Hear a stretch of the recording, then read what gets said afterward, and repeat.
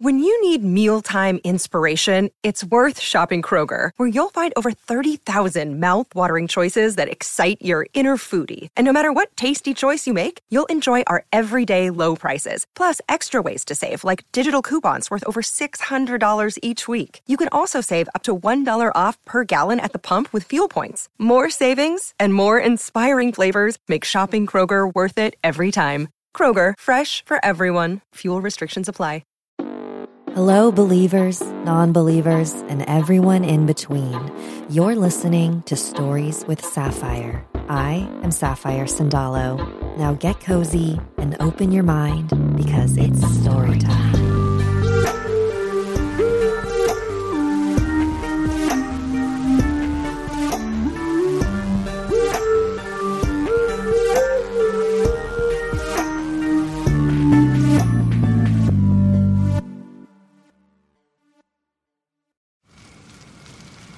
Welcome to a bonus holiday episode of Stories with Sapphire and the last of the year. My schedule has been all over the place lately, so I apologize for this being a short one. The show will be going on a break for the winter season. If you're needing a spooky fix sooner than that, be sure to check out the new true paranormal podcast, Odd Trails. It's hosted by my friend Andrew Tate of Let's Not Meet and his longtime friend Brandon Lanier. First-person stories of the strange and supernatural every Sunday night wherever you get your podcasts.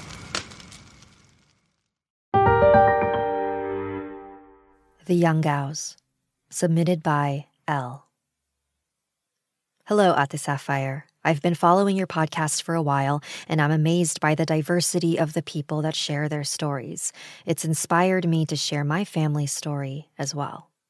However, this did not happen to me, but to my tita, who I'll call Tita Ming. I'm a Filipina living in Iloilo City. My tita lives here now too, but this happened when she was still in Manila. This story began when she was in her 20s, way before she got married. She used to stay in Manila, near her best friend. She never told us any names, so I don't know her, but let's call her Judy. Judy had a boyfriend. Let's call him Ramon. And he was from Mindoro. I'm not sure if you're familiar with the supernatural stories from there, but I think there are a lot. Anyways, one day, Ramon invited Judy to come with him to his hometown since it was fiesta. The Philippines is a very conservative country, and Filipinas rarely go out to their partners' provinces, yet alone go there without any chaperone. So she invited her best friend, my tita. Ramon's barrio was so far from the main town. They traveled for another 2 hours from the town center before they reached the guy's house, and they were all very hungry during the journey. When they finally arrived, they were immediately offered food. But before she proceeded to the dining table, she noticed a stench. Something smelled really fishy. I'm not sure if that accurately described it. I don't know what you call it in English, but it's malangsa or malansa in our language. It doesn't only refer to the fish smell, but could also be blood products or the stench of a marketplace. Tita Ming's eyes scanned her surroundings, and when she saw the kitchen, she became confused. So our family loves to host parties and fiestas in our own hometown, and Tita Ming's father is a great cook, so she knows her way around the kitchen. But what she saw in that family's kitchen was different. The knives, cutting boards, ladles, pans, and pots, they were all huge. Not like the ones she used at home. And mind you, Tita Ming's family was used to catering big parties. Tita Ming was starting to get incredibly suspicious. Something was off about this family. But she didn't say anything. She tried to act cool and not make a big deal. Because she also knew that that's when things happen. When they know that you know something. So she grabbed a plate and got some food. Some. She couldn't eat properly with the stench, so she just had a few bites. Unfortunately, Ramon's mother noticed. "Why is your portion so small?" she asked Tita Ming. "I'm not that hungry," she replied. "How can you not be hungry after such a long journey? Eat, I insist," Ramon's mother continued. Tita Ming realized that she probably looked suspicious if she didn't, so she put some more food on her plate and secretly gave it to her friend when Ramon's mother wasn't looking.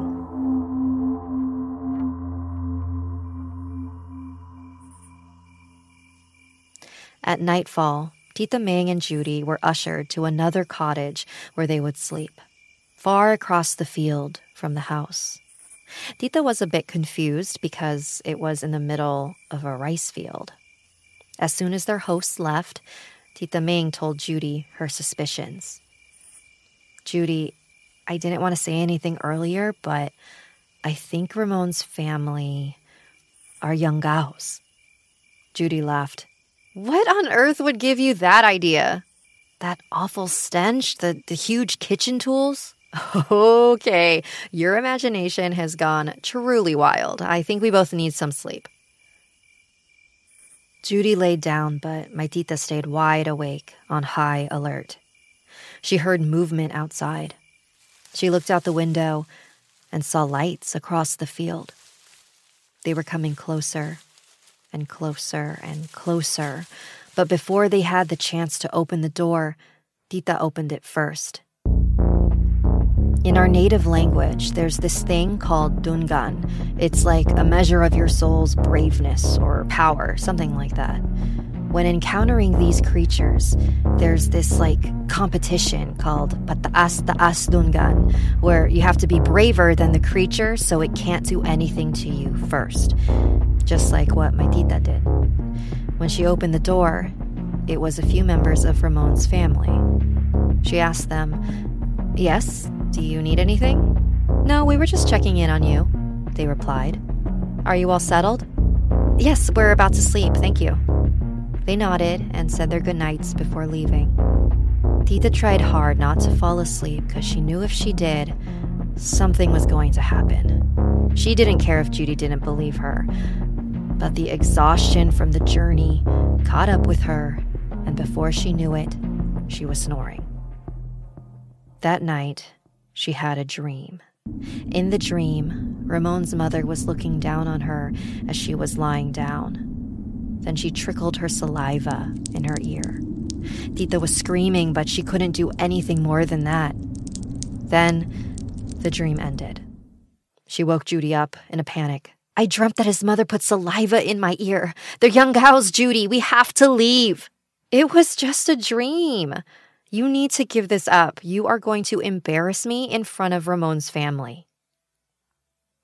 Tita Ming didn't know anyone else in the area and knew she couldn't leave without Judy.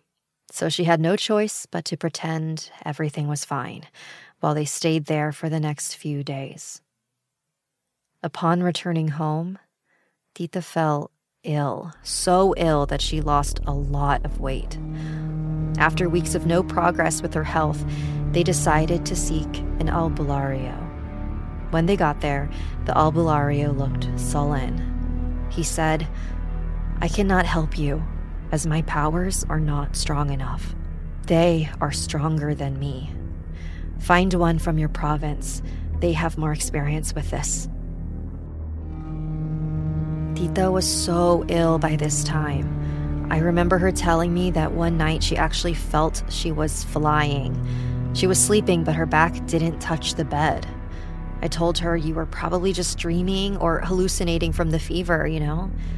But she was insistent that she was conscious at that point and she wasn't just imagining it. After that, they followed the albulario's advice and they went home to our province, Cabatuan, Iloilo. There, they found another albulario who was willing to help them. "We're going to have a really hard time, so you need to prepare yourself," he said. "What do you mean?" Tita asked. "Well, you have the whole barangay against you. The whole barangay is full of them. I think every person who lives there is an aswang. Did you notice anything weird while you were there?" "Yes." Tita was just happy to have some validation. "When I was hesitant to eat when we first arrived, some of the guests gave me weird looks. And the night when the mother yangaoed me, a group of people were surrounding the hut. I could see their flashlights and hear their feet shuffling. I think some of them were neighbors and some were family members. I tried to challenge their dungan, I opened the door first to let them know I wasn't afraid. Yangao is the term when another aswang tries to convert you by putting their saliva either in your ear or on your mouth. The ear is extra dangerous since, unlike the mouth, you would not be able to vomit out the saliva right away. That's good, the Albulario said. Now, I need you to bring me 3 white hens tomorrow at dawn. We must hurry before you turn completely. Now, this is the part that's extra weird. I don't know if it's true, but this is what she told me. Also, if you ask around for rural myths or stories, this usually happens after a healing. Tita Ming told me that she came back that day with the sacrifice. They prayed over her before some kind of a gun was shot in the air, and then she convulsed. She vomited and vomited until a chick fell out of her mouth. The chick was small, so small that it could fit in anyone's mouth, like a balut. It had a few feathers on it, just a few. The Albulario was relieved when that happened. He said, "Good, you've finally taken it out of your body. If you didn't come home quick enough, the chick would have matured completely. And if that happened, you would have been a hopeless and helpless case. Now, listen carefully. They've sent something to watch over you, to monitor your progress, to see if you've turned. But since they've seen that you haven't, that observer will now return to their place. You might notice something weird watching or leaving. Pay no attention to it. You are now protected." Tita and her family thanked the Albulario profusely. When they came home, they were met by her father, Lolo Erning, who asked her, "Well, how are you? Do you feel better now? Are you okay?" Tita smiled and nodded. "Yes, Tay, I feel so much better. It's like something was lifted off my chest. By the way, did you notice anything strange when we left?" Lolo answered, "Yes. When we heard the gunshot, a woman with long hair that reached the ground was walking in the forest, as if she was leaving. She was so tall as well, and her skin was pale. I knew that she was the guardian who was sent to see you and report about your changes. When I saw her leaving, I knew that you were healed." Needless to say, Judy broke up with Ramon pretty shortly after.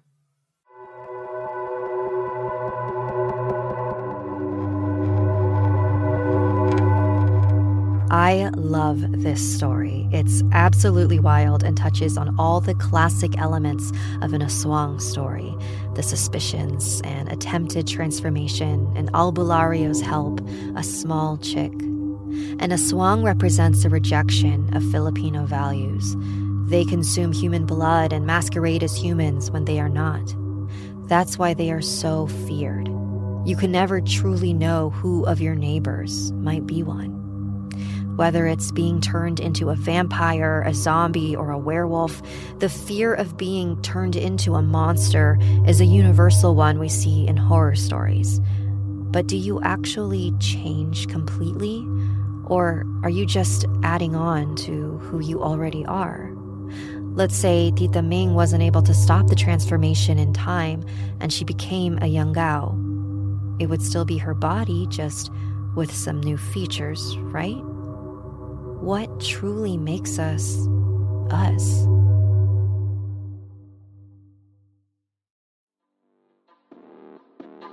Thanks for joining me today. I hope this episode inspires you to ask your own families to share their spooky stories with you this holiday season.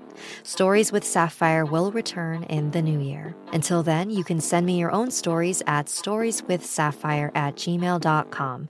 If you like what you heard and would like to support this independently run show, consider becoming a member of my Patreon. Visit patreon.com/storieswithsapphire to learn more. And don't forget to subscribe to youtube.com/Sapphire Sandalo, where I post animated spooky stories and more. Salamat and good night. Stories with Sapphire is created and produced by me, Sapphire Sandalo. Music written by Sapphire Sandalo. Special thanks to Elle. For more information on this episode and my guests, visit storieswithsapphire.com.